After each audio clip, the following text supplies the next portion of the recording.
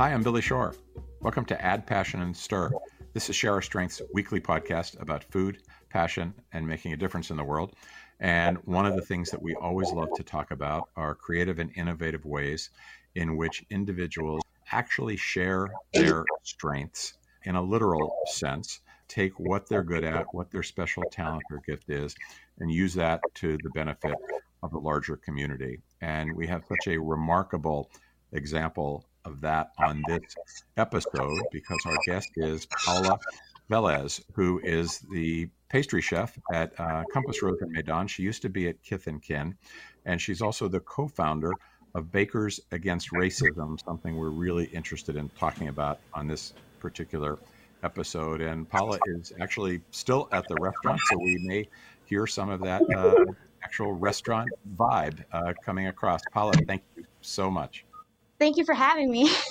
So, Paula, before we get started, tell us, are you in the middle of prep right now for tonight? I'm actually cooking. So I work in 2 restaurants right now. I prep all the desserts out of one, though, and I'm actually setting up a pickup from my Dan from Compass Rose. And then I'm making semi-frito. I'm making Native American apple fry bread.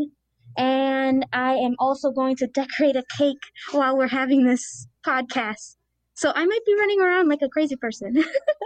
Well, I have a feeling this might be par for the course for you. And I know we have some serious topics to talk about, but just because what you just said was making my mouth water a little bit, can you describe, was it Native American, what kind of bread? Native American fry bread. So by the time that you guys release this podcast, my Decolonize Your Pastry box will be out.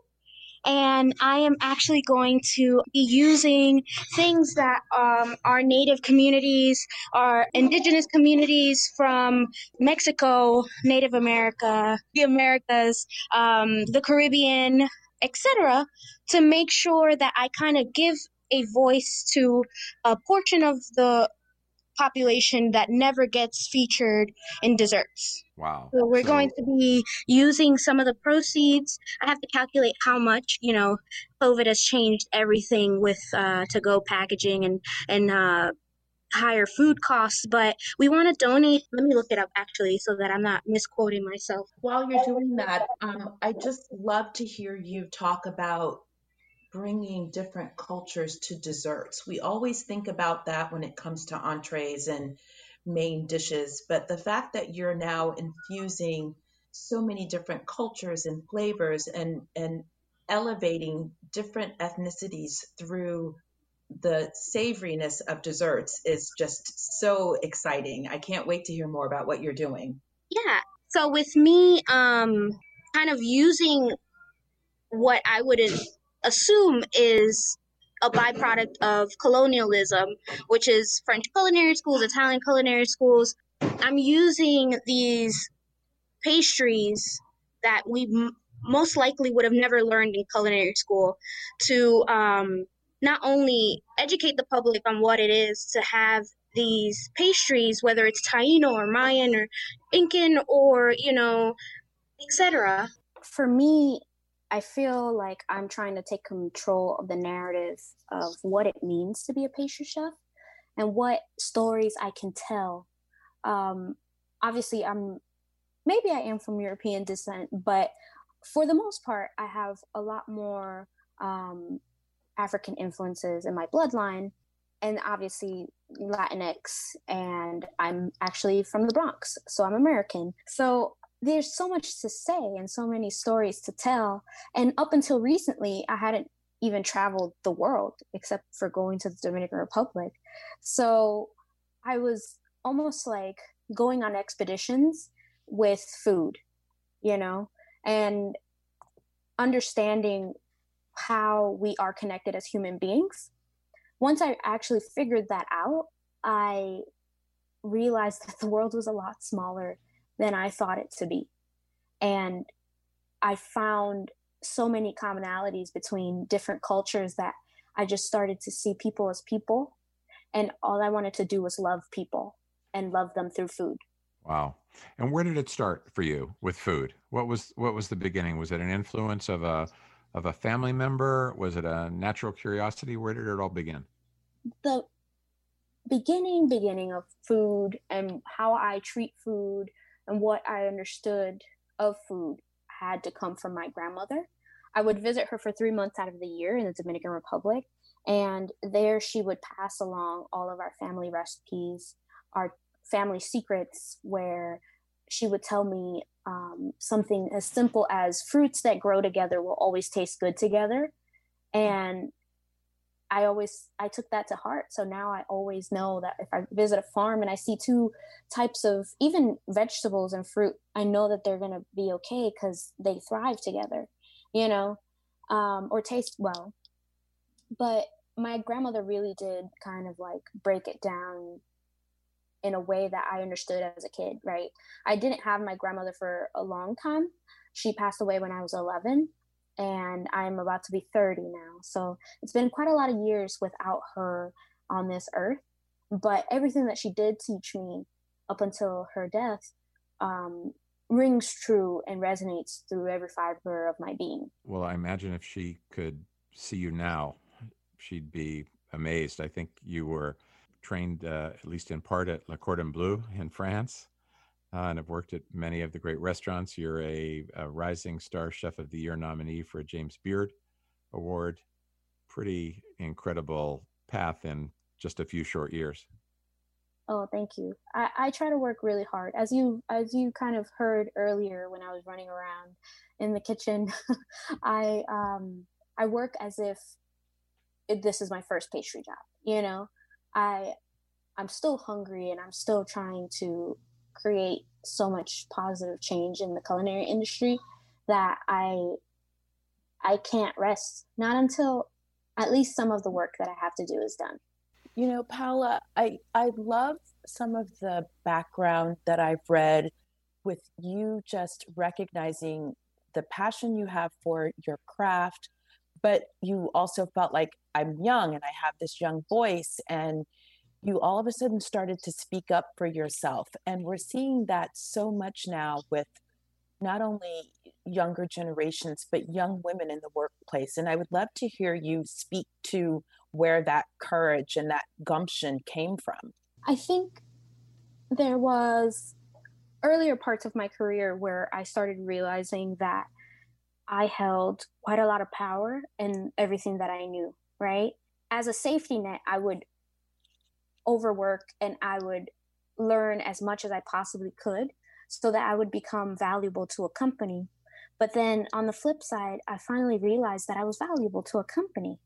And I started asking for respect, you know, and that doesn't mean that I was like, oh, you need to respect me because I know what I'm doing. It was more so just treat me like a human, treat me like a person, give me time off when I need it, if I'm sick, pay me equitably if it's within reason, within the budget, and things like that, that every year I practice more and more. But it wasn't until the pandemic hit that I actually became as bold as you guys see me to be now.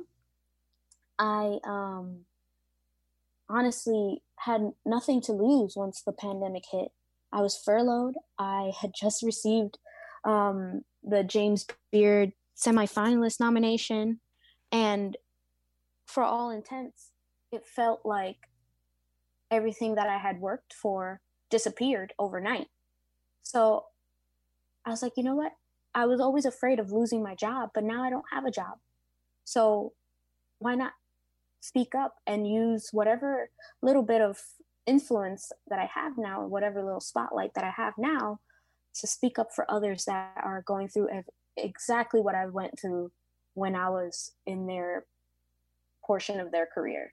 Was there a moment, Paola, near the beginning of the pandemic? Is this something that built over time, or do you remember, the kernel of the thought that you were just describing kind of taking hold in you and compelling you to speak out? Was there something that triggered it, I guess is what I'm asking? I think so. So a lot of my younger culinary experience was kind of like, I don't know, troubled waters, right?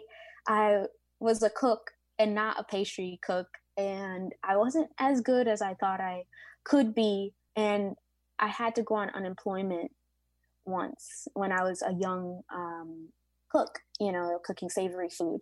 And it was so humbling because I had started working at 15, right? I worked in like a Winn-Dixie, and I would frost cakes, and then I went to culinary school, and then I moved to New York. And all I had known until that point was work, right? I had never not had a job since 15. And then when I was like maybe 20, maybe 21, I can't remember now, but I had to go on unemployment because I was let go. It was very abrupt, and I was just taken off of a schedule, no explanation. And I felt so dehumanized in that moment because I begged to know why I wasn't on the schedule anymore. And when the pandemic hit now this year, I had to go on unemployment again for the first time since I was 20, so that's like, it was like 9 years later, I had to go on unemployment. And I called the unemployment office after trying to fill out the application, after helping all of my staff through their applications. I finally was like, oh, now I need to fill it out for me. And I couldn't get through. And I couldn't, there's something wrong with the system. It was bumping me off. So I went 1 week without unemployment, 2 weeks without unemployment, until it was almost, a month later. And I finally got through to somebody, and I was like, hi, I'm just trying to fill out this unemployment. I don't know how long this is going to last, but I would love to have some help, and there was something in the system that wasn't intuitive for the time that we were going through. They wanted you to look for a job actively for what you needed to apply. You needed to look for a job to fill out unemployment and receive any unemployment benefits. And I finally, after waiting so long, I had to stop, and I was so frustrated, and I was so scared, and I was so broken that I just kind of whispered out, how do you want me to find a job when there's no more jobs? How do I find a job if there's no jobs for me available? And that moment made me feel like I was 20 again, and I was scared, and I was broken again, and I felt less than human for wanting to just receive basic needs, or my basic needs met at that moment. And I realized, if I'm feeling this way, and I have all these accolades and all these papers that were written about me and all these awards that are given to me, imagine somebody who doesn't have any of this. So my focus was reshifted into not wanting to focus on the accolades anymore. That didn't matter. COVID changed everything, So I started speaking up for servers, and I started speaking up for cooks. I started speaking up for women of color, for our LGBTQIA community. I had no fear because I had lost it all, So in all of that, I just kind of, I feel like I was awakened, Before I was just trying to maintain the status quo. And, I was like, if I keep my head down and I work really hard, then maybe somebody will notice and give me an award. But after all of that, this pandemic showed me that it didn't matter. Truly, none of that mattered. I love that. And I hear so much of myself and my journey in your story. One thing the pandemic has done for not only women, but women of color, we have found our voice in this moment. And I, have an opportunity to mentor a lot of young girls and a lot of young women that are early in their career, and helping them feel that sense of empowerment to speak out for themselves. Tell me a little bit about how that transpires you into leading the kitchen, leading your team, inspiring your team. For me, I think that if I lead in kindness, right? If I lead in equity and I find ways to make sure that their life is a little bit better than mine, then I've done a good job, you know? I try to make sure that especially when my pastry team comes in, they've actually worked with me. Like Nikki Rodriguez has worked with me for 4 jobs already. And Deandra Bailey had worked with me for 3 jobs. And I try to make sure that they feel as much ownership of everything that we're making as I do, right? I also make sure that I'm not using their time just because I can, you know. They come to work, they do their job, and then they're free to live their lives afterwards, whether or not they want to help me, because I'm completely overwhelmed with everything that I do, is up to them, you know. It's not required. And for the most part, they always are willing to help me. And then I'm very accommodating if they can't, you know, if they have a personal thing that they have to go through. But for me, the biggest takeaway from being a manager is that I want Nikki and Deandra, I want whoever works with me to want to be in upper management and in leadership positions. Like I don't have to be the end all be all, you know? So I'm going to make ways for them to understand how to, you know, properly food cost, how to work through the system, how to make a menu from scratch, how to start a bakery from scratch, which is what we're doing right now. And I'm giving them a low risk, high reward environment for them to learn everything that they need to, so that they can be equipped for their next jobs, if they ever want to leave, right?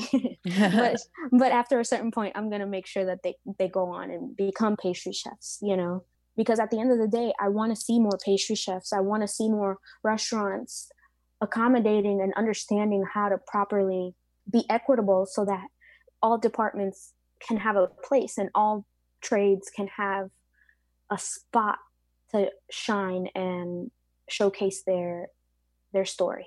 Paula, one expression of exactly what you've been talking about that occurred early in the pandemic was your co-founding of Bakers Against Racism. How did that come about, and where is it today? So that actually came about after I had worked a month-long donut pop-up that was called Doña Dona, which means Mrs. Donut. And that pop-up was for this organization called Ayuda DC, where we donated a portion of the proceeds to undocumented workers, especially culinary workforce, as they had no way to file for the unemployment that made me feel so less than. But after that month, I had only raised $1,000 from a portion of those proceeds. I had taken $0 for myself. I just worked for free every Friday and Saturday to kind of bring forth this labor of love towards the undocumented workforce. And Chef Willa reached out to me and saw everything that was happening with George Floyd and his death, and how the Black community kind of needed our help. So Willa was like, I saw that you did this pop-up, and I would love to host another pop-up at Emily's, Willa's former job here in DC. And I sat there and I was like, I could do this again, but if we just raise $1,000, is it worth it? You know, is that just an expression of something that we want to do to kind of appease our own spirits instead of actually making change for the Black community? And I kind of told her, I was like, I need a moment to think about this. I need to figure out some things, and then can I get back to you? And that was Saturday on my last pop-up day for Doña Dona. And Saturday night, I got to working on Bakers Against Racism. I reached out to Rob and I was like, Rob, I know you're going to think I'm crazy, but I'm trying to make this pop-up, this virtual pop-up that's called Bakers Against Racism. Can you help me with some graphics? And Rob was like, absolutely, friend. Anything that you ever need, I got your back. And I was like, cool? You don't think the name is too aggressive? And he's like, no, I think it's cool, you know? And Rob got to work. He turned that around within a couple of hours. And then on Monday night, Sunday, all day, I worked on all the documents, all the resources. I made all the Google Sheets. I made all the like sign up or tracking forms. And then Willow reached out again and she was like, hey, you know, if it's a lot, you know, I'm sorry that I kind of overstepped my boundaries. And I'm asking you, a Black woman of color, you know, to do this with me. I'm sorry that I even went there. And I was like, oh, no, absolutely not. My silence was not in anger, you know? And then I sent her all the resources and I tagged Rob in it. And I was like, do you guys think that this is crazy? You know? I was like, do you think that we can get 80 bakers to participate in this? Can you imagine how naive I felt now? I feel now that I only wanted 80 bakers, but I was like, do you think that we can actually get 80 bakers? Maybe all the bakeries and like restaurants in DC can participate. You know, we didn't think that this was going to go viral. None of us ever thought that this was going to go viral. And we launched on Thursday night, maybe like around 7. And by 10, we had 200 participants from all around the world ready to bake. And I was crying. I was like, I don't know what's going on, but I was encouraged. And I remembered when I thought about food, right? I thought about how in food, there's no division of cultures. There's just using it as ways to preserve memories, as sustenance, and at the root of it all, to see people as people. And I remembered that this is an exact expression of that sentiment that I've always shared with my grandmother. And Bakers Against Racism was born then, you know? It's been really crazy, but we have started quite a lot of like partnerships with other bakeries and bakers. You know, Milk Bar is always participating, and so is Levon. And we have this fund called Bee's Grocery Fund that was started with a baker from Brooklyn who used the funds that she raised from her bake sale to then turn them into micro grants for essential workers so that they can buy groceries. And we keep on moving forward and highlighting BIPOC bakers. So how many bakers ended up participating at the first time you all had your weekend? So for the first iteration of Bakers Against Racism, we had over 2,400 bakers. London, Berlin, Mumbai, Malaysia, Australia, et cetera, et cetera, et cetera. There's just so many bakers. And then we had over 200 US cities participating, 42 states. It's just, you know, it was from fine dining to at-home bakers. It was something that I was kind of like left aghast because I couldn't ever have thought that 3 Michelin-starred restaurants would be joining in a cause that I, Paola from the Bronx, would have ever made, you know? So it was good, you know what I mean? Like, we all came together, and it wasn't that I could have ever done this alone, right? I needed the power of the collective. Right. This Bakers Against Racism, and they hear it from me all the time when I go online or if I talk to them in emails. I tell them all the time that this is only possible because of them. This is their community as much as it is mine, you know? And the baker community is strong, and we're usually the first ones cut from a bakery program, but we are not the least by any means necessary. You know, we were able to raise almost $2 million in less than 2 weeks, you know? So all of the money that was donated went directly to the organizations that folks said that they would donate to. So none of that money actually filtered through Bakers Against Racism. One, because I'm just a pastry chef and I don't have that kind of bank account. and two, because I felt that when you are baking for an organization and you're giving directly, you're going to care more about that organization than if you were to give the money directly to me. I wanted people to truly get to know the issues that were affecting their Black communities in their own backyards, you know? there's so many times that we often forget that we're part of something bigger than ourselves. So I wanted people to really educate themselves and see how, their local YMCA is affecting their community and influencing their community. An organization like Horton's Kids here in Ward 7 and 8, has been working for years to make sure that these children from Ward 7 and 8 get all access and all their pathways open to a brighter future, So I wanted people to understand that when folks said Black Lives Matter, it wasn't just a hashtag. It wasn't just a movement that they see on TV or that they read about on Twitter, but that there were lives and people behind this plea, this call to action, Pamela, what I love about Paula's experience and the example she said is you and I at Share Our Strength, we work with so many chefs and restaurateurs who maybe have been doing their work for 20 or 30 or 40 years, and they've got, multiple restaurants and empires. And I think Paula's demonstrating that every individual, no matter their age, no matter the size of their business, can have a huge impact on the lives of others. It's just, it's really an incredible, inspiring example. It absolutely is. Paula, you've talked about, and I've read in an interview you talking about a new guard of a new generation of chefs.